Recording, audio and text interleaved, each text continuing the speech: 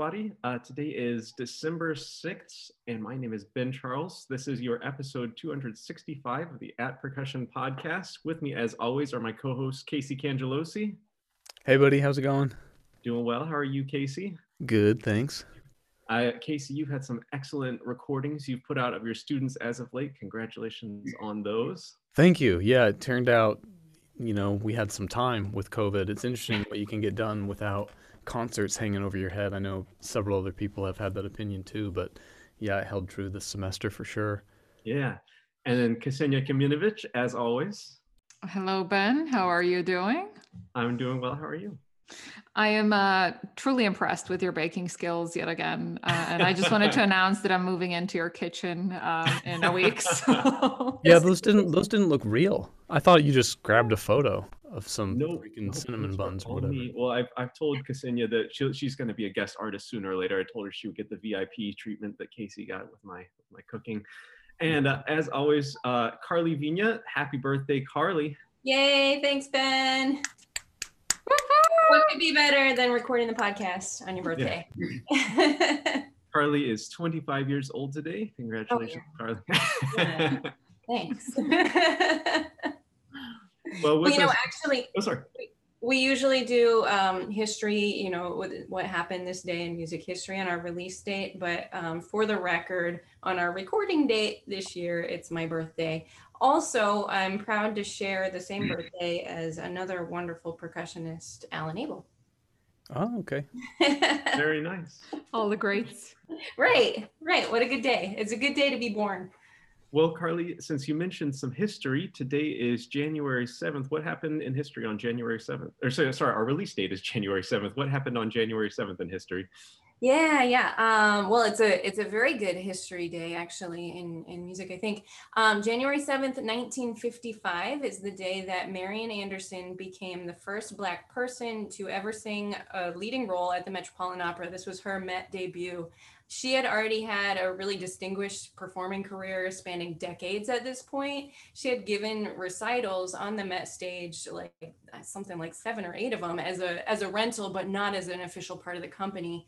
And she actually debuted with the New York Philharmonic 30 years before this in 1925. But in 1955 is when she premiered with the Met. She was really well known in her concert repertoire for performing Lieder, European art song, Negro spirituals, and even actually seemed to avoid opera throughout her career. And it's reported that opera companies in Paris, in Geneva, in Moscow, and also the National Negro Opera Company in the US had all courted her and tried to get her to be a part of their company, but to no avail.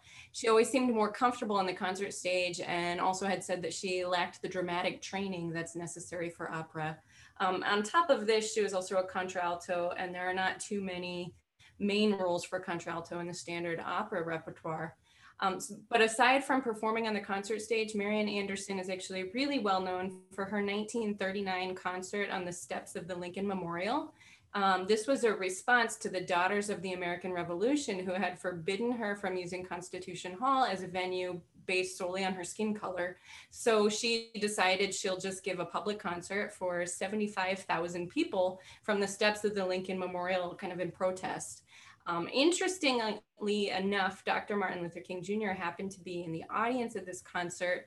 And later, Marian Anderson actually sang at the March on Washington in 1963, where MLK Jr. gave his very famous I Have a Dream speech. So I thought that was nice to learn about. This is one of the biggest things that she was known for.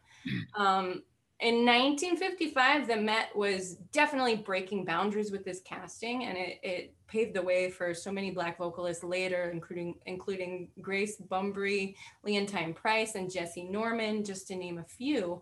But in a lot of ways, the decision could be criticized because the Met really played it safe.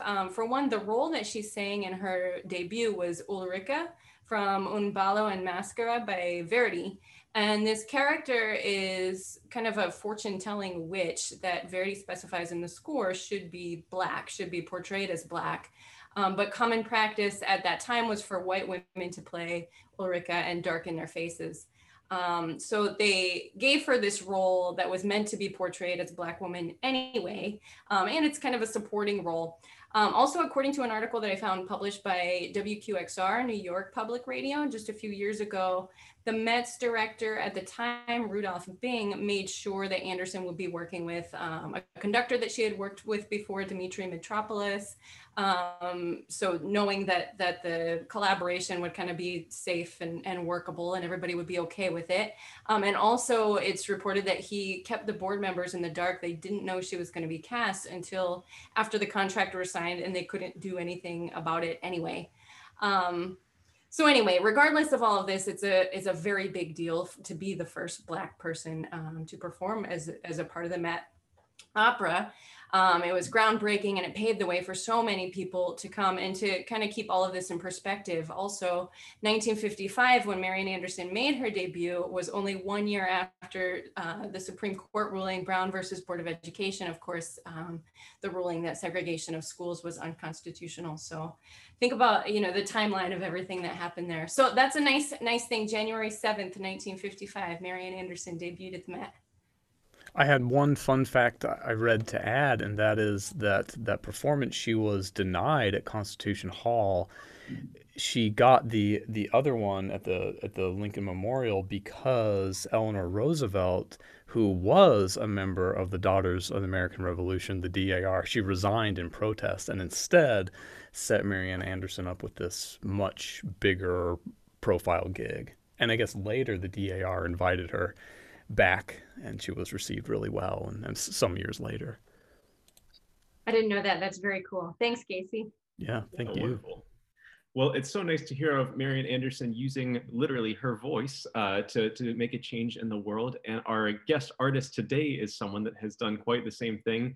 And on episode 187 with John Lane, I asked a question about Alan Otte, and John just said, well, you should have him on podcast himself and ask him. So it's so nice to welcome today Alan Otte to the podcast. Alan is a Percussive Arts Society Hall of Fame member with Percussion Group Cincinnati, his very famous chamber group that he is a founder of. In addition to his work with Percussion Group Cincinnati, he presents The Innocents, which is a social justice advocacy effort regarding wrongfully imprisoned inmates with John Lane. Alan has worked with such venerated composers as John Cage, Herbert Brun, and Frederick Rzewski. So please welcome to the podcast, Alan Otte. Hi, what took you guys so long? Yeah, we had to practice. We needed 100 more episodes of practice. That's what I was telling myself. Yeah. Yeah, we have a very long list of hopeful guests, and you've been on it for quite a while. So welcome to the podcast. And Casey, I think you have a little souvenir of Alan's past to show us. Well, yeah, once again, I have to thank my predecessor, Bill Rice, for leaving his awesome record collection. I've shown this on the show before, but this is the Black Earth Percussion Group album. It's an actual record. So record is this thing that kind of looks like a CD, but I don't even think you all know what CDs are anymore. So just, it's a thing that played music. And it's, what Al, 72? Is that when this is? 1972. And I think, thanks to COVID, that my hair is actually longer now than it was then. So, you know, what I think about like attractive looking dudes, it's this. It's this here. I don't know why people don't. Is that Black Earth Percussion Group or the rock band Kansas? It's hard to know. But I love this. I've shown this book from the inside before. It's really cool. You get little I don't know, you get little excerpts of the score inside, and I don't know, it just seems like this back in the day when composers were still actually writing their scores themselves with pens and pencils and graph paper. Yeah. It's really beautiful stuff. I have shown it on the show before long ago, but I mean, it's really, really, really neat what's in this record. How did this, I mean, gosh, I don't even know where to start. There's so many questions we could ask about this record, but geez, I don't know, dude. What is there maybe something you could share with us about making this record, or I don't know, any fun stories behind how this happened? I mean, it must have been such an exciting time. I could share this, Carl Palmer, the drummer of Emerson, Lake and Palmer, If you've heard of that group, I don't remember what it sounds like, but right, I think they're extremely famous. That guy owes me $5 still. Still. He's being called out right now. Well, and with inflation, that's probably $9 or something. He's actually the next guest, so we'll ask him. Yeah, somehow when the album came out, people heard about it, people in different, interesting musical circles. And we got, I think, a letter from his management, from Emerson, Lake and Palmer's management. And the management says, Carl Palmer has heard about this album and he really wants to have a copy. So the other guys in the group said, well, I mean, this is like the most famous thing that's happened to us so far. This is really great. Of course, we have to send this to Carl Palmer. And I said, this is like one of the most famous rock drummers in the world right now. He can afford it. Well, I'm sending him a bill. I'm putting a bill for $5 in the album, which the other guys were pissed off. And I put a bill for $5 in, and we never got our $5. What's a pissed off Mike Udow like? I want to see that. I can't imagine it.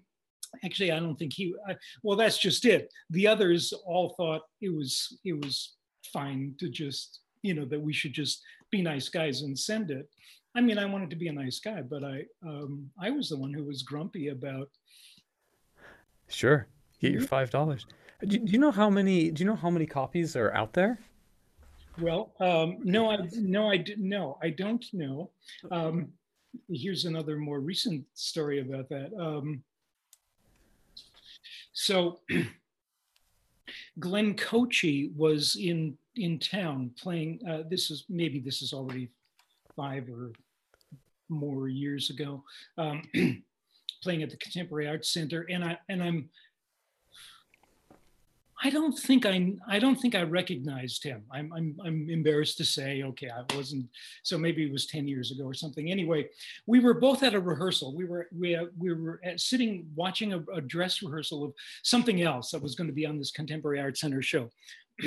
And I leaned, and so there's this guy sitting next to me, and I had some comment about what was going on, and I leaned over and just said to him whatever my comment was, made some wisecrack about the people on stage, just for the fun of it. And he says to me, well, aren't you Alan Otte? And I said, yeah, sure. And he said, sure.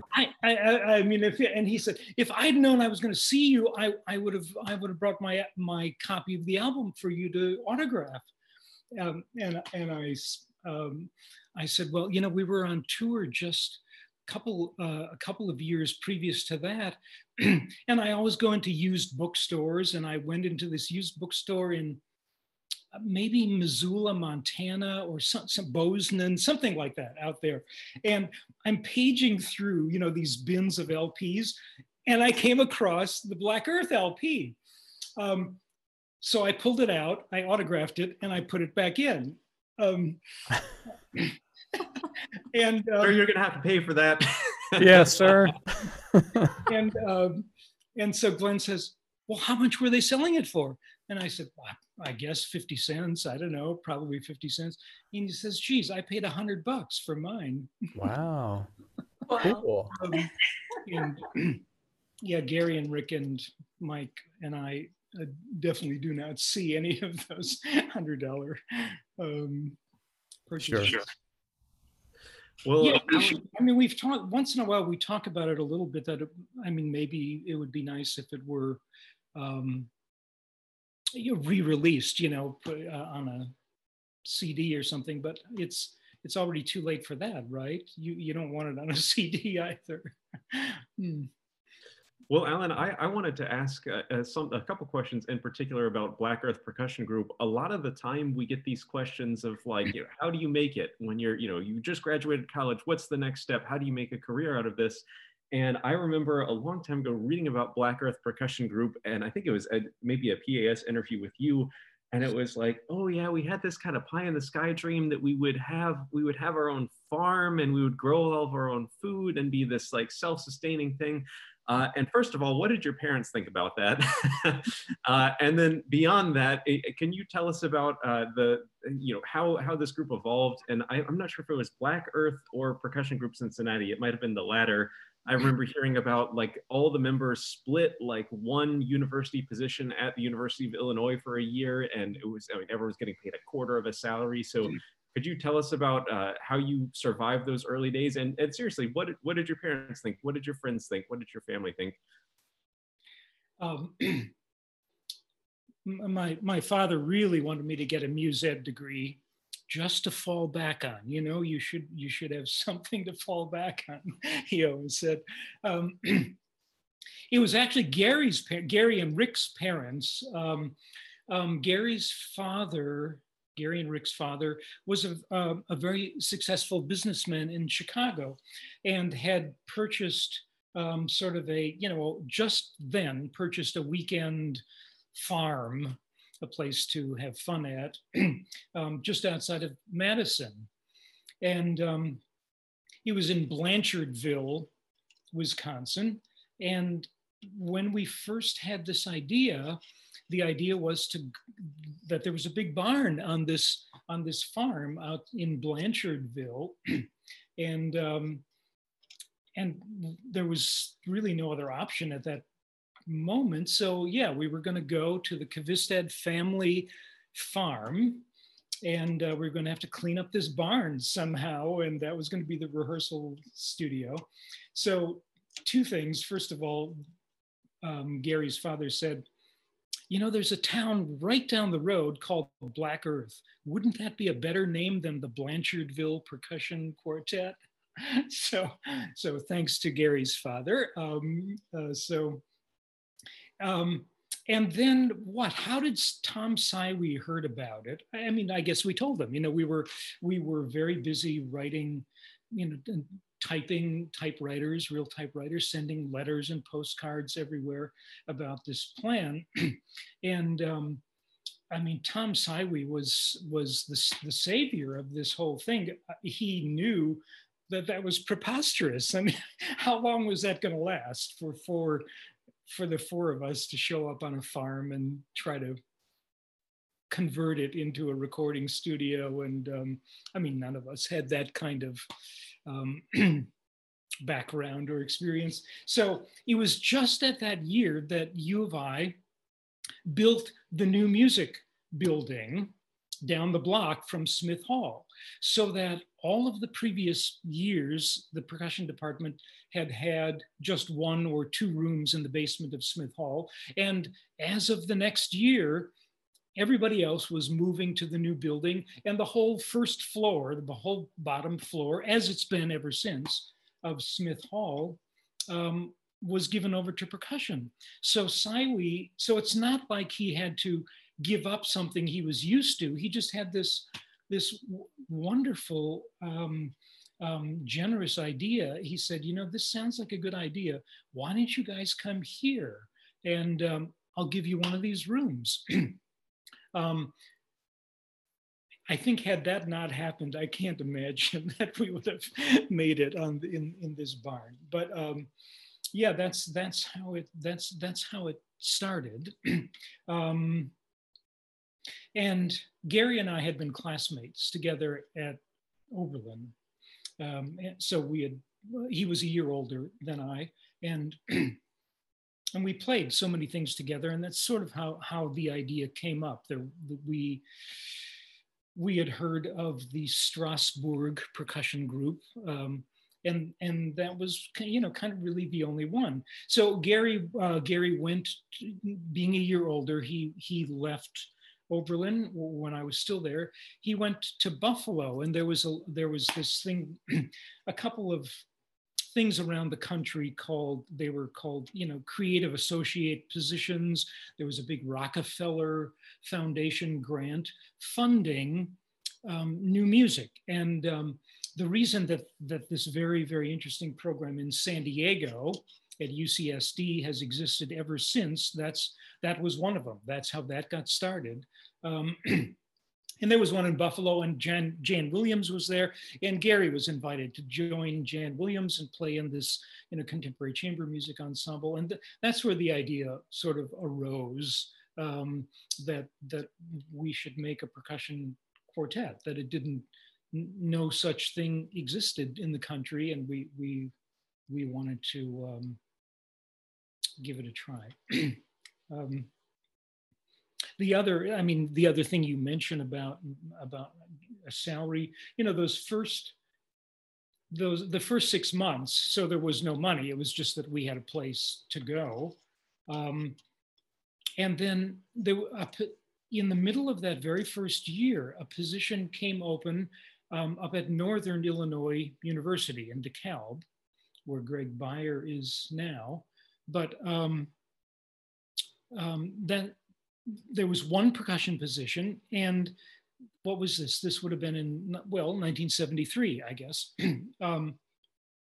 And the department had just gotten big enough that they could actually accommodate, they could use a second position.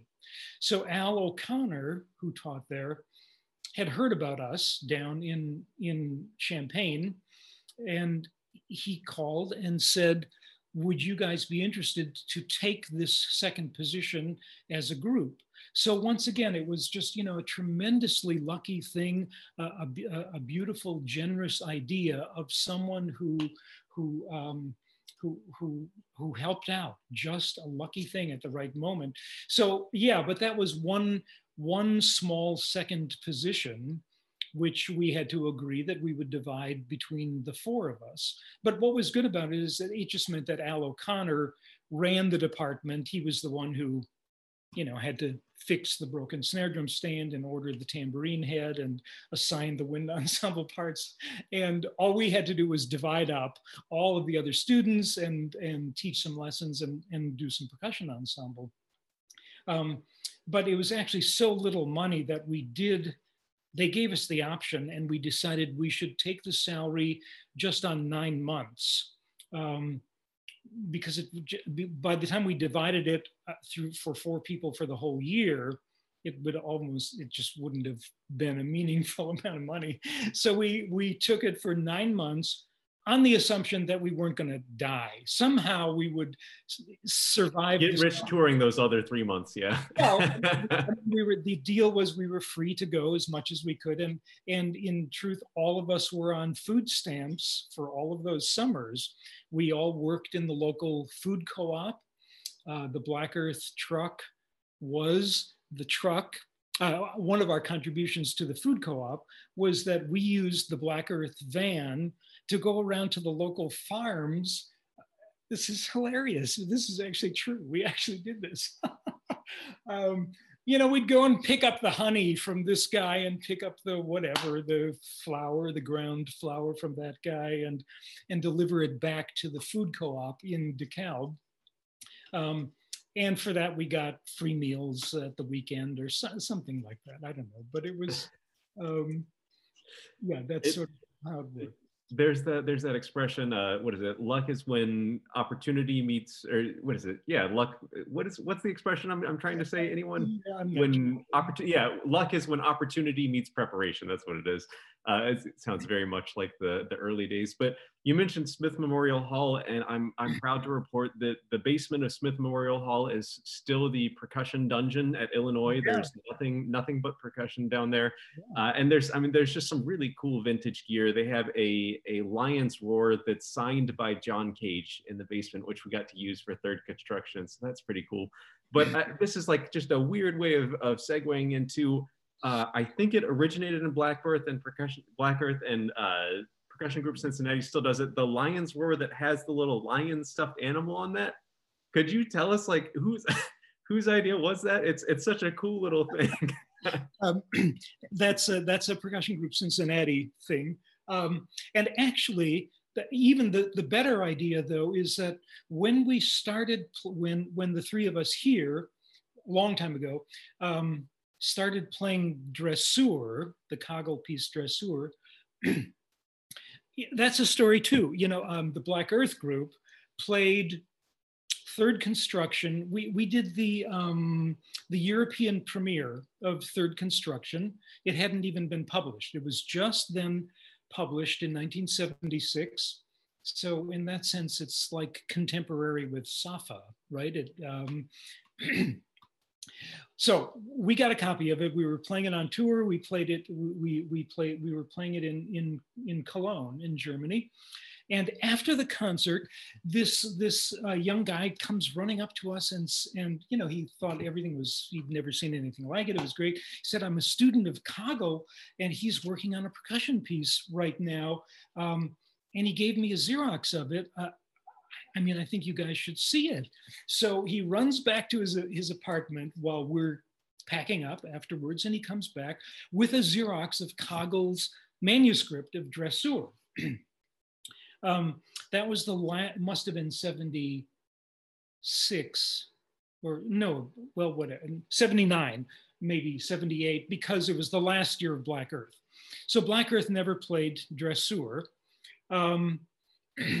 But in the first year or two then of Percussion Group Cincinnati, I was tremendously interested to do this piece. And we had Kagel's manuscript. So, and in there's an instrument, and he draws the pictures and all of that.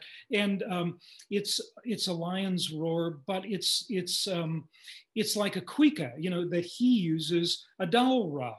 And of course, that makes perfect sense that if you start with a bongo and make a cuica, and you can just keep getting bigger and bigger. And that actually is much more reliable than the string. So we always have used, ever since then, when Percussion Group Cincinnati does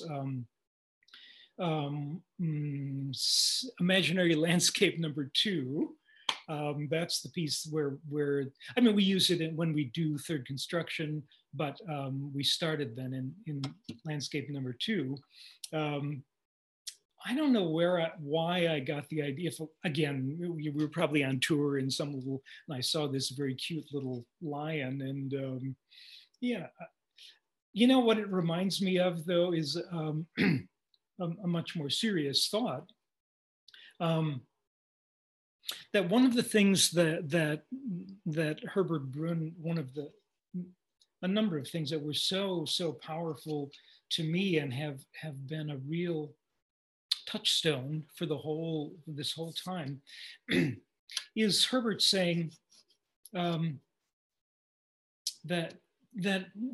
what one wants is to not take oneself too seriously, to take the work very, very seriously, but not take yourself too seriously.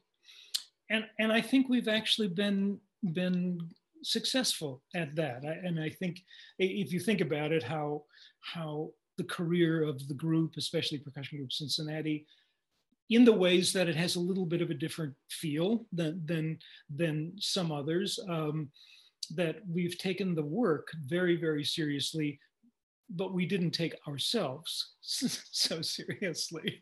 So, you know, if we saw something like that, a little lion, I mean, it's tremendous fun we've played that piece a lot, that particular piece on all kinds of chamber music concert series. I mean, for years and years, Percussion Group Cincinnati, we would be the you know, these concert series all over the country where it would mostly be string quartets, chamber music series for string quartets. And every year they would have one thing which was different. A brass, you know, maybe a brass quintet one year, maybe a woodwind quintet. And that's where we found a niche. And it was always a big success. It was fun. It was people who didn't know this kind of music very much. But it was also interesting that you know, we sometimes we'd get invited back, but it would have to be like 8 years later, because they'd have to go through their cycle of one brass quintet, one woodwind quintet, one, you know. So anyway, yeah, you kind of already said this, but I love that performing like the most serious contemporary music and Third Construction and things, and there's like this little stuff line up there. It's so cool. But since we broached the topic of Dressur, we now go to Carly for a question. Alan, I'm so excited that you mentioned this piece because I love the piece so much and I could talk about it all day, I think. But I wanted to ask you, it's great to hear that you saw a manuscript, you know, I assume prior to having heard it performed. And I'd love to hear, what were your initial reactions? Do you remember, what were your thoughts as you look over the score for this piece? Well, again, a couple of things come to mind. We played it then before it was actually published, and shortly after we had played it here, I noticed that it had been published, and we got the published score. And what was then fascinating to us is that there were all kinds of things in that manuscript where he had actually, for instance, the setup, you know, what people should beware. In the printed score now, he made a decision who should beware, what the order is. If you see any video of us doing it, we're not doing it that way, because in the manuscript, he said, you know, set up wherever you want. 3 people, but it can be in any order. And we happened to choose a different order, and that he later decided he wanted it in some particular order. It didn't seem worth it for us to redo our whole way of doing it. And there are a number of things that he actually kind of, I would even say, simplified in that final version.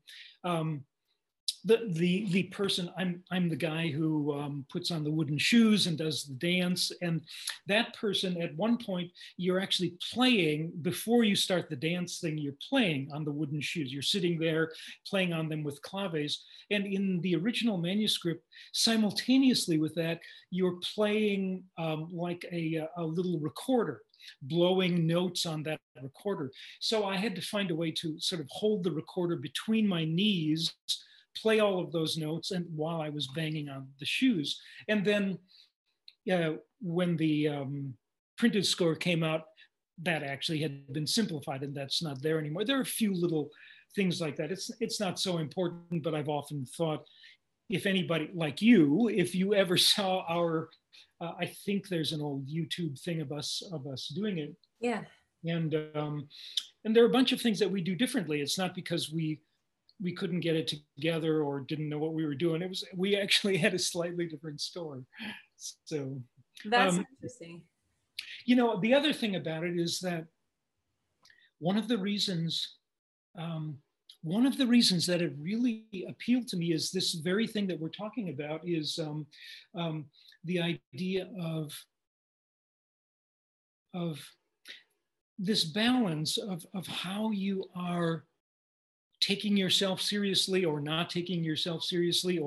So I've seen many performances of this piece, which I'm a really hard time with, because I feel that it really spoils this piece, misses the point, to draw attention to yourself as some sort of comedian, to be on the stage acting stupid, acting silly. It's not what the piece is about. The whole idea of dressage. So it's the German word that we use in English, the French word dressage, meaning, you know, horse training, this kind of horse ballet for the Olympics, that kind of stuff.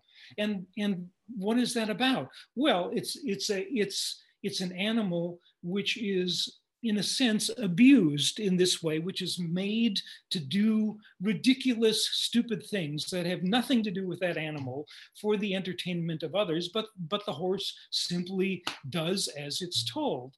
So we took it that this was, again, an absolute socio-political statement. This whole piece was about people who just go about their business because doing what they're told. They don't know that they're idiots. They don't know that they're funny. They don't know anything about it. They just do what they're told, just like those horses. So in that sense, again, fun as it was to play the piece, and you know, another thing about that, I mean, now, these days, I think one could look on YouTube and find all kinds of things of flamenco dancing, but boy, even back then in the late 70s, I had to go to the library and check out, I guess they were one of those VHS, kind of, things. I was looking for things to get good examples of flamenco dancing, so that I could sort of copy and sort of figure out how I was going to, what improvisations I was going to do. And I imagine even procuring all of the instruments and objects that are called for in the score would be a much greater challenge in the 70s than it was hard enough, being able to go on eBay and order things from all around the world now, which we can do. Did you have trouble finding anything called for in the score? I wonder. I mean, I think we ended up kind of making a bunch of things, as I remember, and we've still got all of that stuff. It's also interesting that he, in the printed score, as you would do it, he says there's a specific little circular platform to do the dance on, which was not in the original score. So I've actually had a little more freedom than most people to use a little bit more space, because it wasn't originally thought of as being confined to that platform. Though, I mean, if you go to Spain, if you see this kind of beautiful dancing, generally it is kind of confined to a specific wooden platform. Yeah. Mm. Right. Yeah. Gosh, it's such a great piece. Thanks for sharing your insights on it with us. Boy, what was a hard thing for me was that's also the part where you have to play the coconuts, on your bare chest. And I remember that was a big, that was. And you drew the short straw. Well, I mean, I really, it was very clear that I was the one who was going to be the dancer. I wanted to be the dancer, and I was going to be Jim or Rusty or who, Juhas was in when we first did it. But that meant I also had that part. And I had a little bit of vanity about what it was going to look like for the dance and for the whole piece, and having to work it out, wearing a vest. How did I do that vest so that, so that I could quickly get this whole thing off, play that part on my chest, and then still put it back on, without it having to be a t-shirt or do the whole piece without a shirt or something. Yeah. Right. The logistics. Yeah.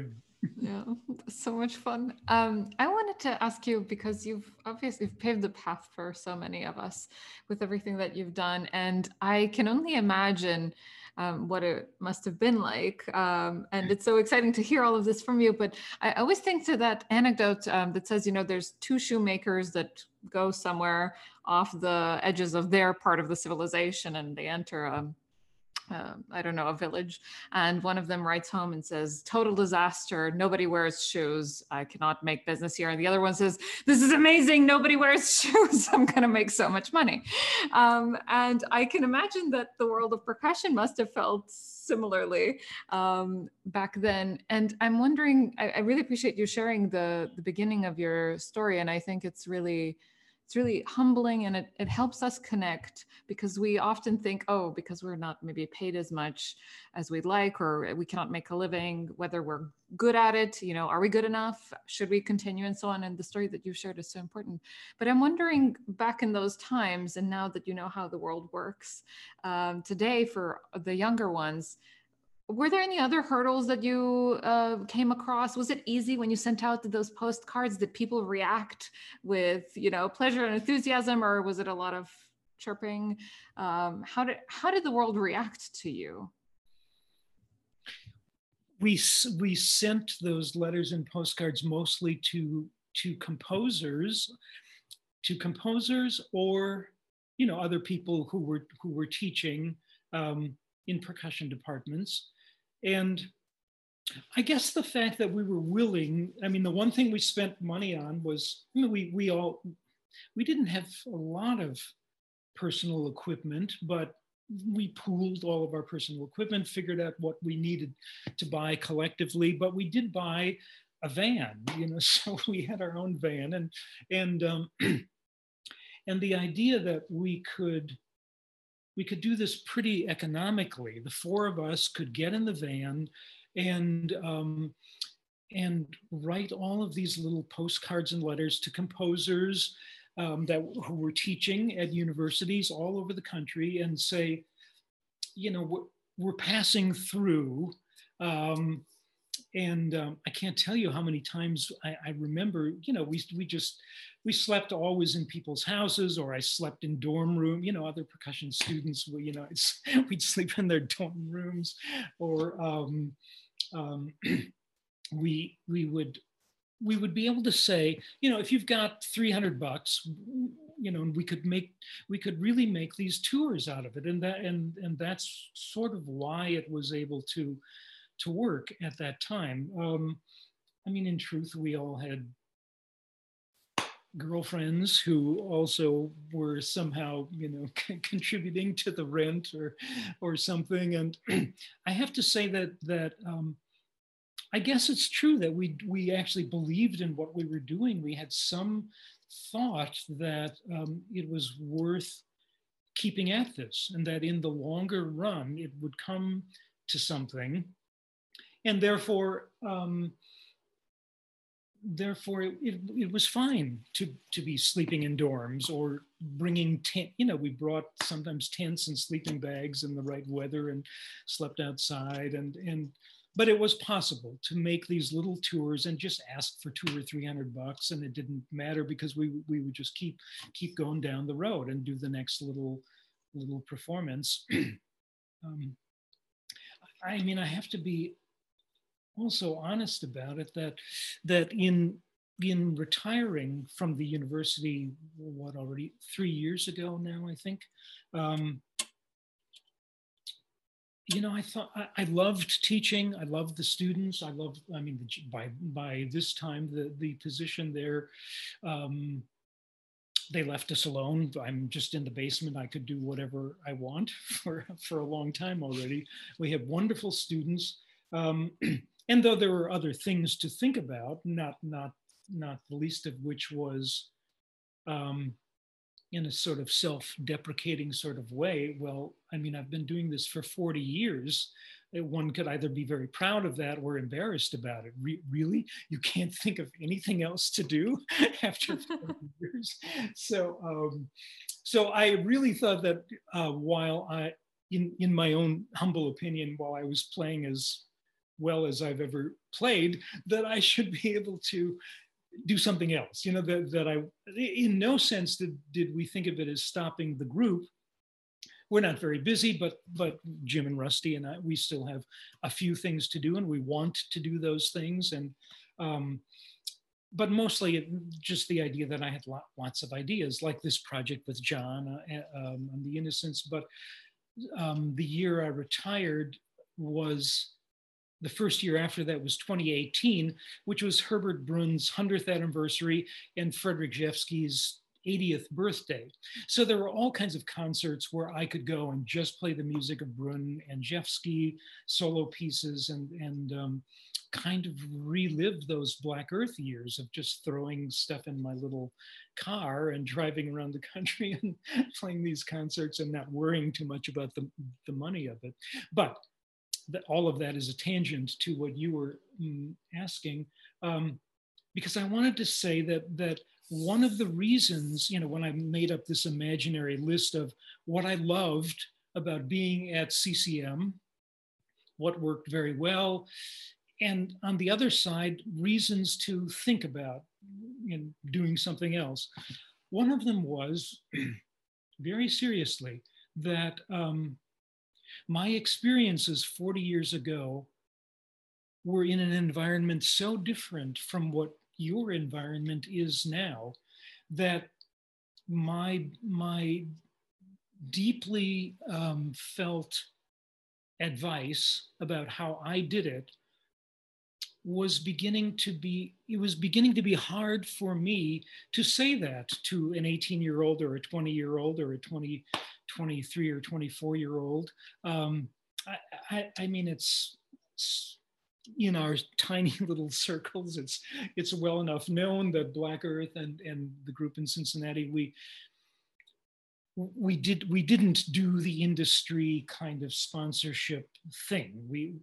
You have to think back to the late 60s when we came of age, in the early 70s, and everything about the idea of what it meant to us to be an artist, and separating the idea, the very high ideals of philosophy and art, from the idea of corporate, of being a business. I never met, I don't think, I certainly would say it now, I don't mean this to be judgmental of anybody else who makes a different decision.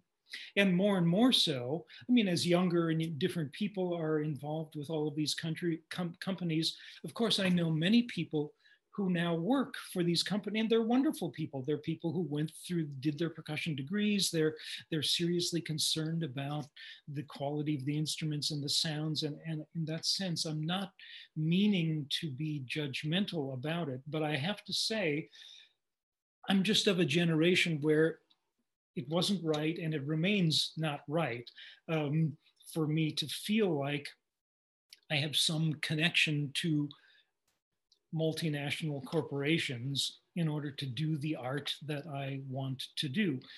And I finally come off of my tangent back to your question, and my answer was that I felt less and less comfortable giving that advice to a younger person. I know why that was right for me.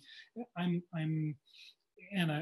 just a little less comfortable to tell a 21-year-old, therefore you shouldn't get a sponsorship either, because what? Because Karl Marx, or I don't know. So it very much reminds me of the whole Charles Ives philosophy of, Ives was independently wealthy, and he thought that if you made money from your art, you weren't a true artist, because you eventually would have to cut some corner and compromise in order to pull a profit. So that's why I don't pay y'all. Yeah. Like, I don't want you all to, not be artists all of a sudden with this podcast. But, well, Alan, I had a question to take us in a bit of a different direction here. And I'm actually going to use Brady Spitz asked a question via Facebook. So I'll ask Brady's question and then interject my little bit into Brady's question.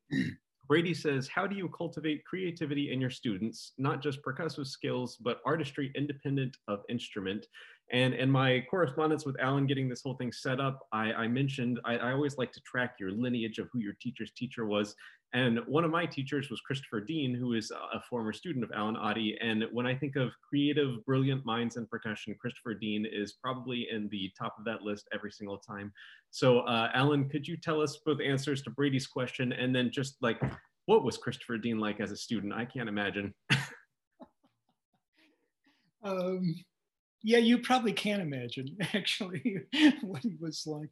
What was also very interesting about that is that Chris had finished his undergraduate degree and had been out working in North Carolina a bit, doing whatever he was doing, and then decided to come back for his master's degree. So he was already a little bit older than anybody else, and he was re-entering academia after having been a real person. And that, we've had a few people over the years do that, and that's always difficult. And so there was some real friction about Chris, who was already not just a student; he was a real person. And that's the connection to John Lane, is that John studied then with Chris, and Chris said to John at some point, you know who you would probably make a good connection with?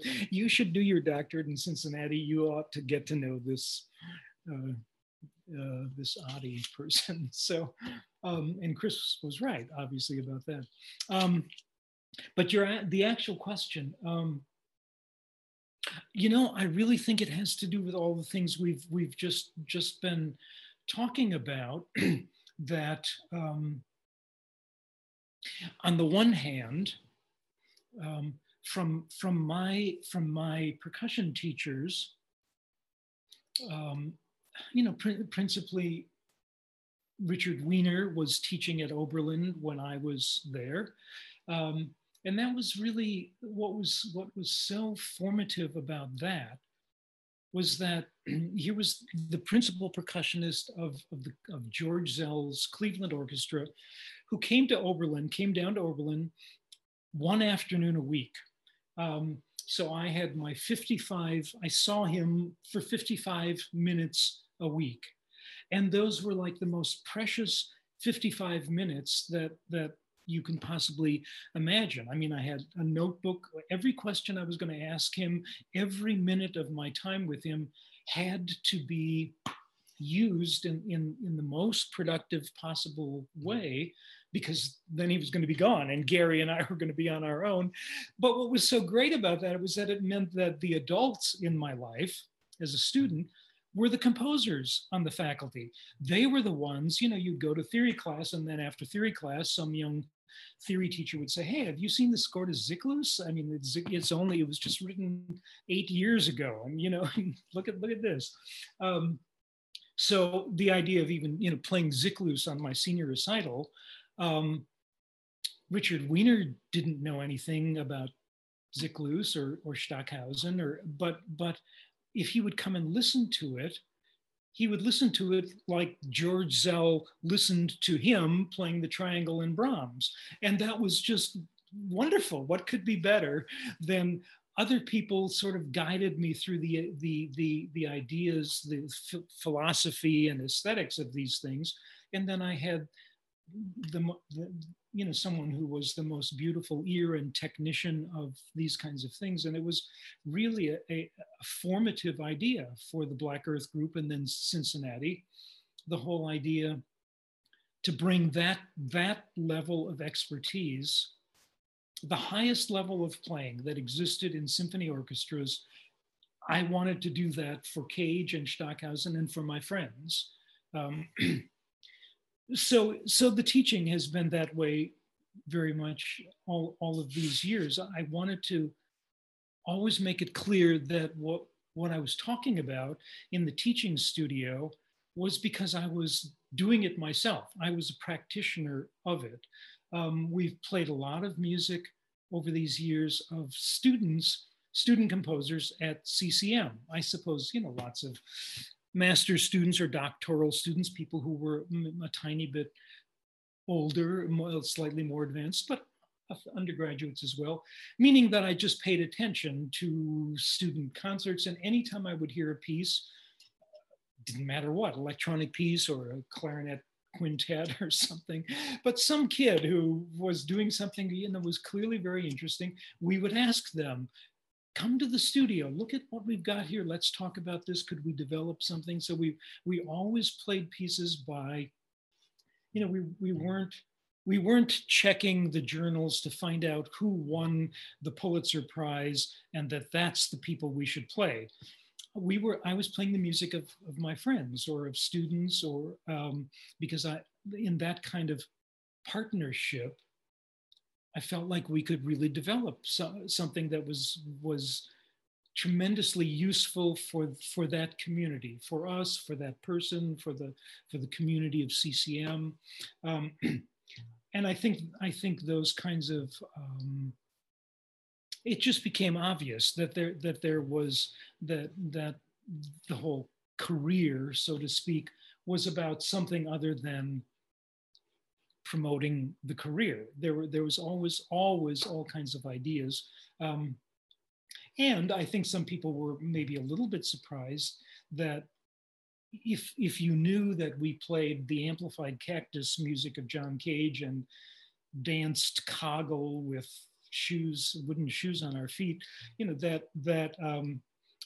I studied all the orchestral repertoire with Richard Wiener, and I loved that stuff, and I was darn serious about it. And that's, before you get to do amplified Cactus, I want to, your Kiji sounds like shit.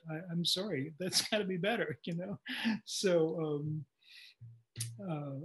I guess that those, just kind of how one lives a daily life in that sense seems to have, by osmosis, been passed on. I remember I read something, it might have been from John Lane, and I know John has a philosophy sort of like this, that Alan, that you said there was Bartok and maybe one other, maybe Stravinsky, I can't remember. You said, other than these two composers, basically every piece I play like is written by a composer that I know and have worked with. And John also does very much the same thing. So that's really interesting to hear. Yeah. Mm-hmm. Casey, I think you had something. Yeah, I have a question, kind of has a continuing on the historical path that we're on. There's a quote that I believe John Lane attributed to you, which is that it's something you said is the good old days of new music. And to say it one more time for everyone, the good old days of new music. And I didn't really know what this meant until we were doing a concert here at JMU, and we're playing a bunch of new pieces, you know, a lot of real audience friendly pieces, and then we're also playing ionization.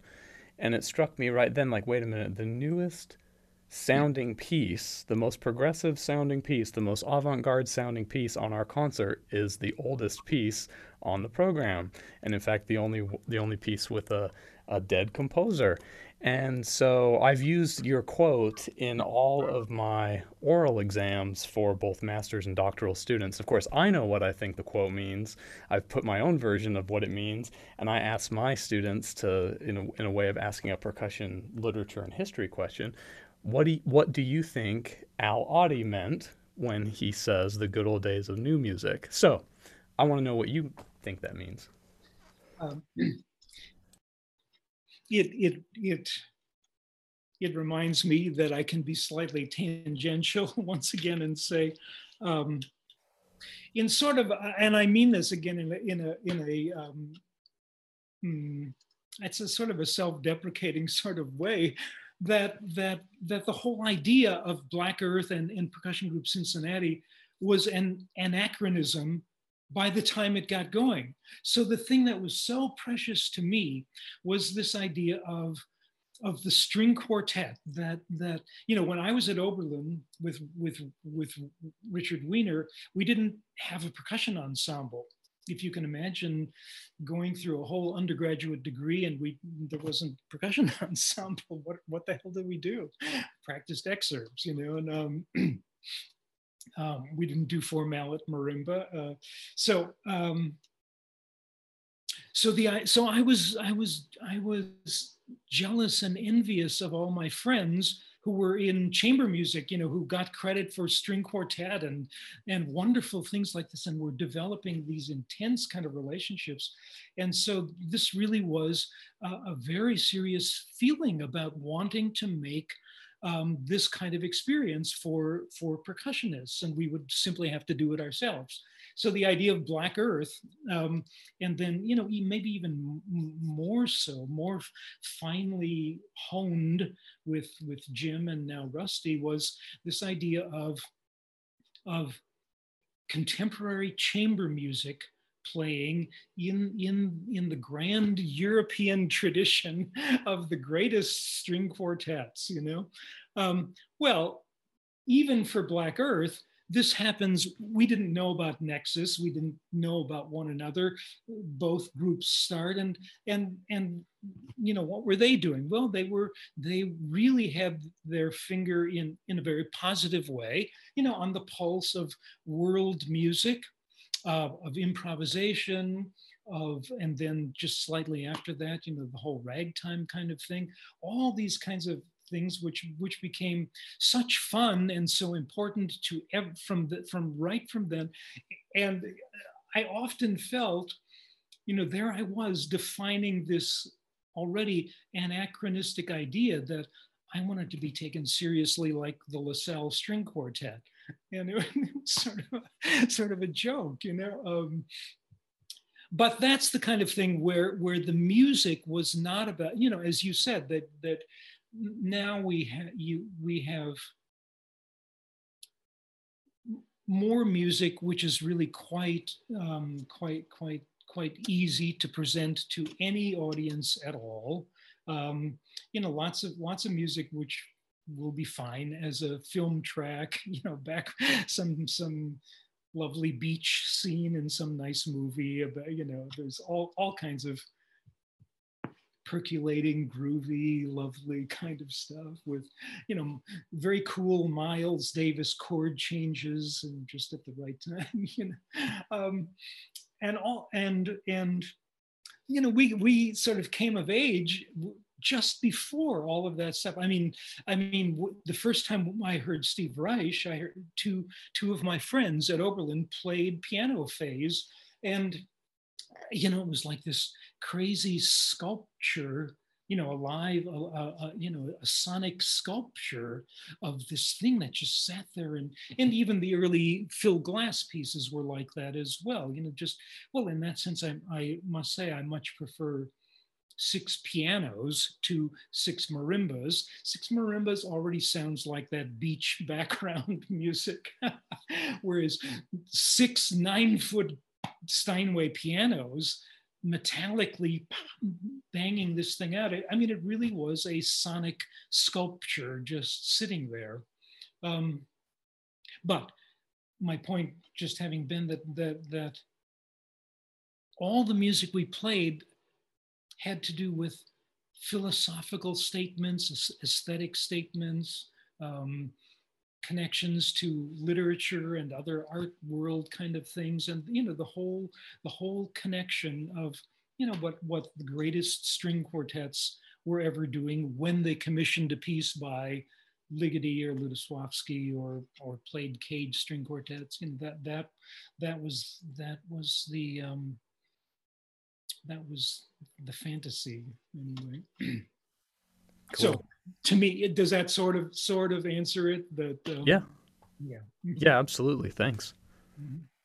Well, speaking of music with a message, and Carly mentioned this earlier when she did her miniature history lesson at the beginning. It's really interesting to me to hear of Alan's very long record of music for social change, most recently with this project of the Innocents, but obviously stretching far back further than that. And Carly found an interesting article to share with us, and then I'd love to hear Alan's thoughts on especially the Innocents project, which we've very briefly mentioned a few times, but haven't really dug into. But why don't we start with Carly? Yeah, thanks, Ben. So the article that I found is called Plans, Polonaises, and Unarmed Men, The Role of the Protest in Classical Music. This is written by Colleen Phelps of Nashville Classical Radio, and it was published back in June 1st of 2020, which was during the time of all the protests that were taking place, nationwide and also around the world following the killing of George Floyd. And I thought this was all very interesting because even if we already know some of these pieces or all of these pieces and their stories, it's really nice to hear about them kind of back to back and just see a slice of the social relevance that classical music has had over the years, especially for any of us that sometimes wonder if what we're doing in classical and contemporary music really does have cultural relevance. Here's a reminder. And also at this time of year, we're probably all doing some reflecting on everything that happened in 2020 and looking forward, what are things going to look like? And some of us may be wondering how we can use our art to make a difference in 2021. So here's some inspiration, I hope. The first piece that Colleen Phelps discusses is Nabucco by Verdi, going way back to the 1800s. At the time of the premiere in 1842, Italy was under foreign rule, and the chorus of Hebrew slaves from the opera has been interpreted as a call for freedom, especially this line from the middle of the chorus, O mia patria si bella e perduta, meaning, oh, my country, so beautiful and lost. More recent use of this as kind of protest music, after performing this chorus with the Rome Opera in 2011, Riccardo Muti actually spoke out against cuts to funding for the arts throughout Italy. And then after this performance, invited the audience to sing along during an encore performance of the chorus. So that was pretty interesting to find out. Another example of classical music becoming involved in politics is Poland's kind of adoption of Chopin's heroic Polonaise. This was broadcast on Polski radio every day at the start of World War II. This Polonaise was written in 1842 during the wave of European upheaval and revolutions, and was nicknamed Heroic by Chopin's partner of 9 years, George Sand. So by the time of World War II, this had very much become a symbol of national pride for Poland. Another really remarkable work that's discussed in this article that you have probably never heard live is called "And They Lynched Him on a Tree." It's an oratorio by William Grant Still with a text by Catherine Garrison Chapin. And the piece is written for orchestra and it's scored for 2 choirs. One white choir that represents an angry mob and another black choir that represents the mourners of the lynching victim. This piece was premiered in 1940 and it's actually been performed less than 30 times since then, probably because it's so heavy and dark and emotionally stirring. And just for some reference, with this piece, as William Grant Still was completing the piece, there was actually an anti-lynching bill that had passed successfully in the House of Representatives, but then failed to pass in the Senate. So that's where we were with writing this piece. This was 1940. So I thought that was remarkable.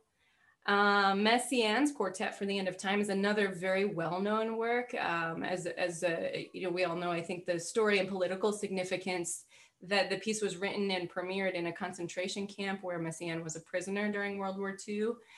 The premiere took place in January of 1941, reportedly outside in the rain for an audience of both prisoners and soldiers alike. And after the premiere, a prison guard forged a stamp that allowed the release of the musicians from the camp. This piece, I think we all know the unique instrumentation: violin, cello, clarinet, and piano. Those were the musicians there in the camp, and he wrote for them. That's what was available. And the piece is dedicated by Messiaen to the angel of the apocalypse, who raises his hand towards heaven saying, "There shall be no more time," which is a reference to Revelations from the Bible. Let's see, there's a few more really wonderful examples that the author discussed. Also during World War II was the premiere of Shostakovich's 7th Symphony, which is the Leningrad Symphony. The piece was planned to be premiered actually during the 1941-1942 season by the Leningrad Symphony Orchestra, but 2 weeks before the planned premiere, Shostakovich decided to try to evacuate the city during Germany's invasion, even though he was still finishing up the piece. However, the rail lines had already been cut at that time, so he wasn't able to evacuate, and he was, reportedly writing, finishing the second movement, finishing the piece while moving between bomb shelters. And the piece eventually did get a premiere on August 9th, 1942, of course, later than originally planned by surviving musicians. And it was broadcast on loudspeakers throughout the city so everyone could hear it as the Leningrad Symphony. So a few other examples include O King by Luciano Berio, which was written in 1968 following the assassination of Martin Luther King Jr. Some other quicker examples: Come Out by Steve Reich was written in 1964 when Reich was asked to create a sound collage to benefit the Harlem Six, who were 6 Black youths who were arrested for the murder of Hungarian refugee Margit Sugar. And only one of these 6 were actually involved at all in the murder. So 5 of them were being, wrongfully accused. And that was Reich's contribution to help benefit their cause and their kind of public view. Another piece you might be familiar with is The People United Will Never Be Defeated by Frederick Rzewski, which was composed in 1975 and is based on the Chilean protest song written by Sergio Ortega. It was written, the original song, the Chilean protest song, was written 3 months before the bombing and military coup of Augusto Pinochet and his regime, and it became the theme song for Salvador Allende's Unidad Popular in Chile. And Rzewski used this song as a theme for his this piece, a set of 36 variations. They're organized into 6 groups of 6. A few more examples. Sorry, Carly, if I could jump in, I wanted to mention one other performance of the Rzewski when Donald Trump was inaugurated in 2016, I know at least one performance. I saw it on YouTube, but some people performed this piece as a counter protest to his inauguration, which I thought was very, very powerful. And I love Frederick Rzewski, but in my humble opinion, this might be his finest work, and quite frankly, like one of the top 3 pieces of music I've ever heard. It's I think 45 minutes long or so. It's just astounding. You're not the first person I've heard say that, Ben. Yeah, and there's a score, like a score follow along video on YouTube, and I mean, I've just sat there in wonder listening to it. It's so amazing. But sorry, Carly, to interrupt. I had to get in my Rzewski bit because I love that piece so much. But I have a very specific connection that Colleen Phelps, who was a student of mine, is married to a fine pianist and organist. And I have a nice house out here in the country, and I do house concerts. You know, I can invite 15 or 20 people. I have a very nice piano, and her husband played for the same reason you just said, that in response to the Trump, Matt Phelps learned the People United and performed it here in my house on a house concert. And you know what was so wonderful about that is Matt has this huge church job. He's a church organist and choir director, so he's much accomplished improviser. So the idea in this Rzewski piece that after the 36th variation, you can do a big improvisation. I mean, this was someone who was tremendously comfortable to do that exactly. But anyway, we all interrupted you. So. No, it's wonderful. Well, it just proves the point, like this is all so relevant culturally, socially today with political movements and everything. Thanks for sharing that. So just a few more pieces actually to mention. Ukrainian composer Catherine Likuta wrote a piece called Bad Neighbors, which is basically about the 2014 Russian invasion of Ukraine. And it also kind of quotes Ukrainian folk music and dance forms. So it's celebrating the Ukrainian heritage. While also, you know, Bad Neighbors is of course referring to Russia. That's the bad neighbor.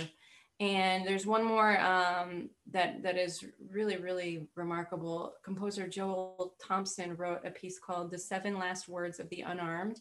It's a response to police brutality and the killings of unarmed Black men. And in the piece, Thompson actually quotes the last words of 7 unarmed Black men who were killed by police officers, Kenneth Chamberlain, Trayvon Martin, Amadou Diallo, Michael Brown, Oscar Grant, John Crawford, and Eric Garner.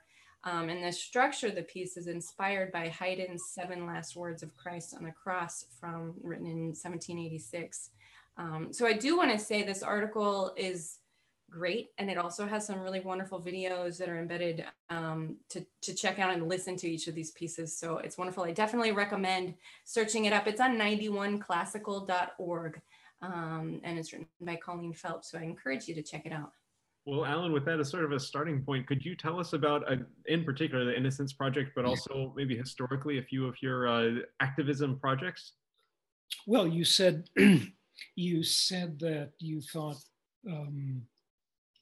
People United was certainly Rzewski's greatest piece, and unfortunately, I have to agree with you, but what about The Fall of the Empire? That's pretty good, don't you think? Yes, that would be definitely one of my other top ones.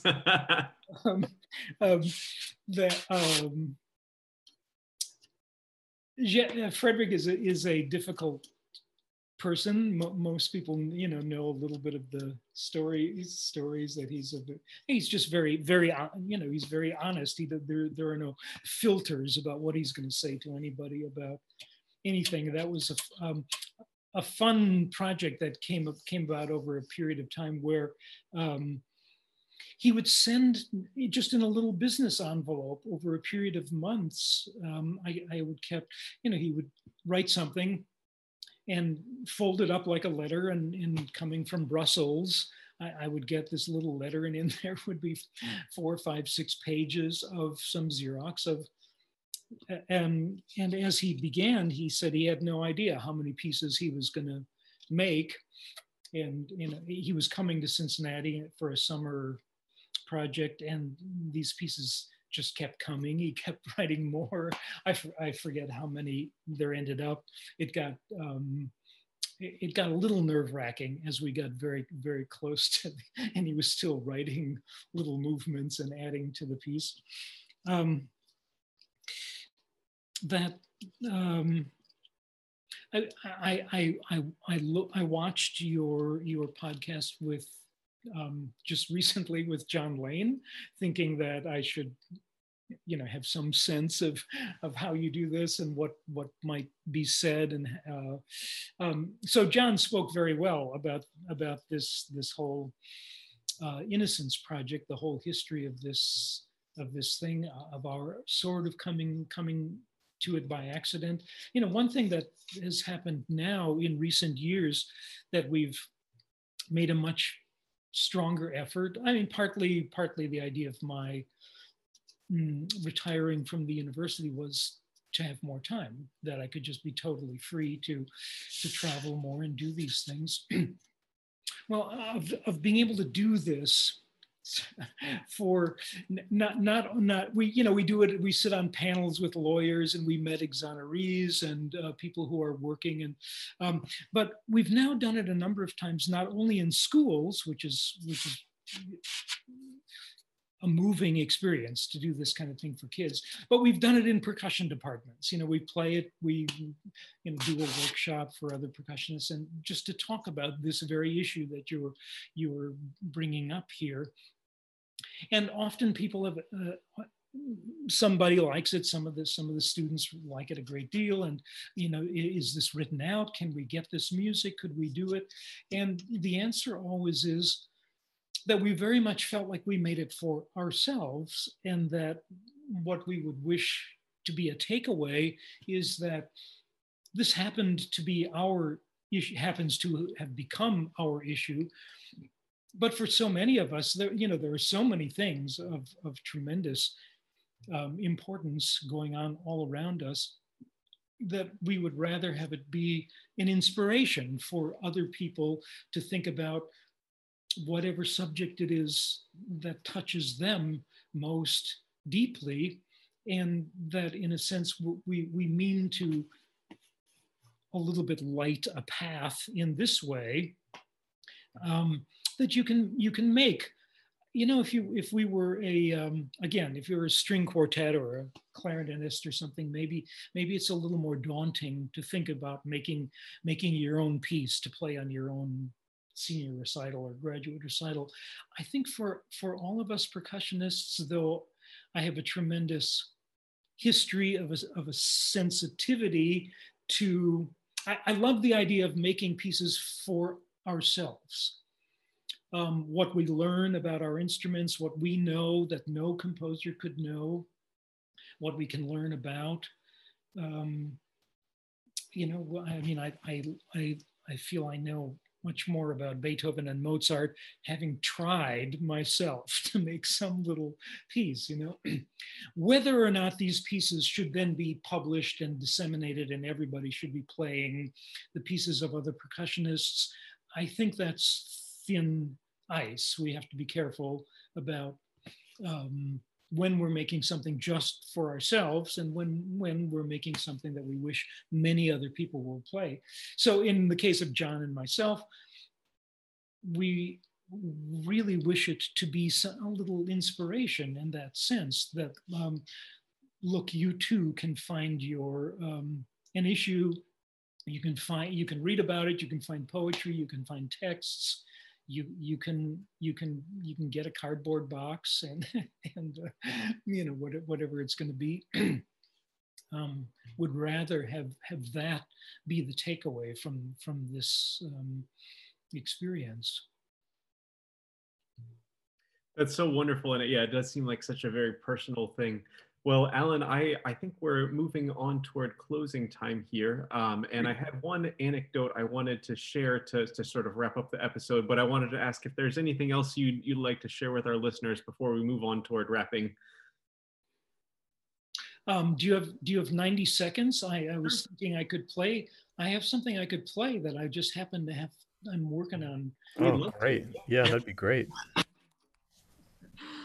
Come with me to the piano. We know we have a strict no percussion policy on this podcast. We made one exception for Steve Schick, and that's Yeah. Oh, good. It's piano. Yeah, then it's allowed actually. It's just, yeah, that sort of works.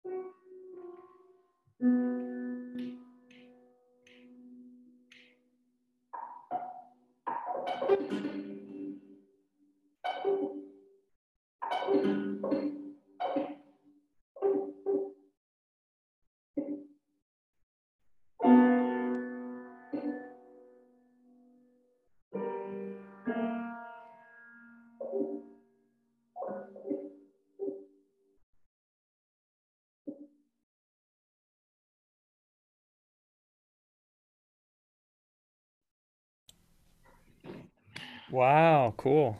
fantastic. Mark Saya, Saya, was a composer who's written a lot of things for the group over the years. He was a student here many years ago, and he's written this whole series of pieces called From the Book of Imaginary Beings, after this a book of that name by Jorge Luis Borges, the Argentine writer, who collected all of these tiny little stories from all over the world of imaginary beings. So Mark has written over the years a whole series of percussion trios, some of which have piano and some don't. This was it's some years ago already, but it was the last one he wrote. And this is called The Submerge, which is this mystical Persian bird, which is on a quest to find Sufism, and is collecting other birds to fly with him to the mountaintop of the Sufi masters. And I mean, if anything is a confused little mystical Persian bird, I think I think Mark caught it there. Yeah, the whole piece. I mean, it's just a tiny little excerpt, but there's this little piano solo in one moment. Can you describe the preparations under the hood? Yeah, it's actually very simple in this one. All just stopped strings. Yeah, it's just there are three sets of pitches for all of the keyboard instruments, and in this case, it's just what I use. I mean, it comes in Cage as well, but when it says with rubber or a muted piece, one thing that works really well is if you have bicycle inner tubing. So and then you just snip a little piece of that inner tubing like this. So it's a double. You know what I mean? You end up with a little rubber circle. Sure. Because you've cut it like that. So then that gets inserted like this between the three strings, and usually when Cage and in Mark's case, usually when it's rubber like that, and it's sort of this George Crumb effect, right, of where you touch the string as close as you can to the keyboard to get that muted sound. But to get that in a preparation, you have to do the opposite and put the piece of rubber as far back on the string as possible, right at the pins. And as you, Casey, noted, the higher up on the keyboard you go with those things, the more it turns into a wood block. So all of those preparations are just rubber. Then, and in this little solo, he doesn't use the ones where there are rattles. There's a whole other set of notes which have a little washer, and the noisier birds, the less contemplative birds. How fun, man. That's yeah, really great. Yeah, that was beautiful. Well, as I mentioned, I had one anecdote I wanted to close on. And before we hit record today, listeners, you won't get to hear this, but before we hit record, I shared a little anecdote from my teacher, William Mersch. And I wanted to actually close on an anecdote from William Mersch about Alan Otte. And when I see Alan perform pieces like Touch and Go by Herbert Brun, and hearing you talk about for the first time getting your hands on the score of Dressur, William Mersch said that a lot of people would say why, and Alan Otte will say why not, which I think is a lovely, lovely tribute to why not. So thank you so much, Alan, for your generous time here. It's been such a pleasure to hear from you, and we look forward to our next episode number 266. Thanks so much. So nice to meet you all.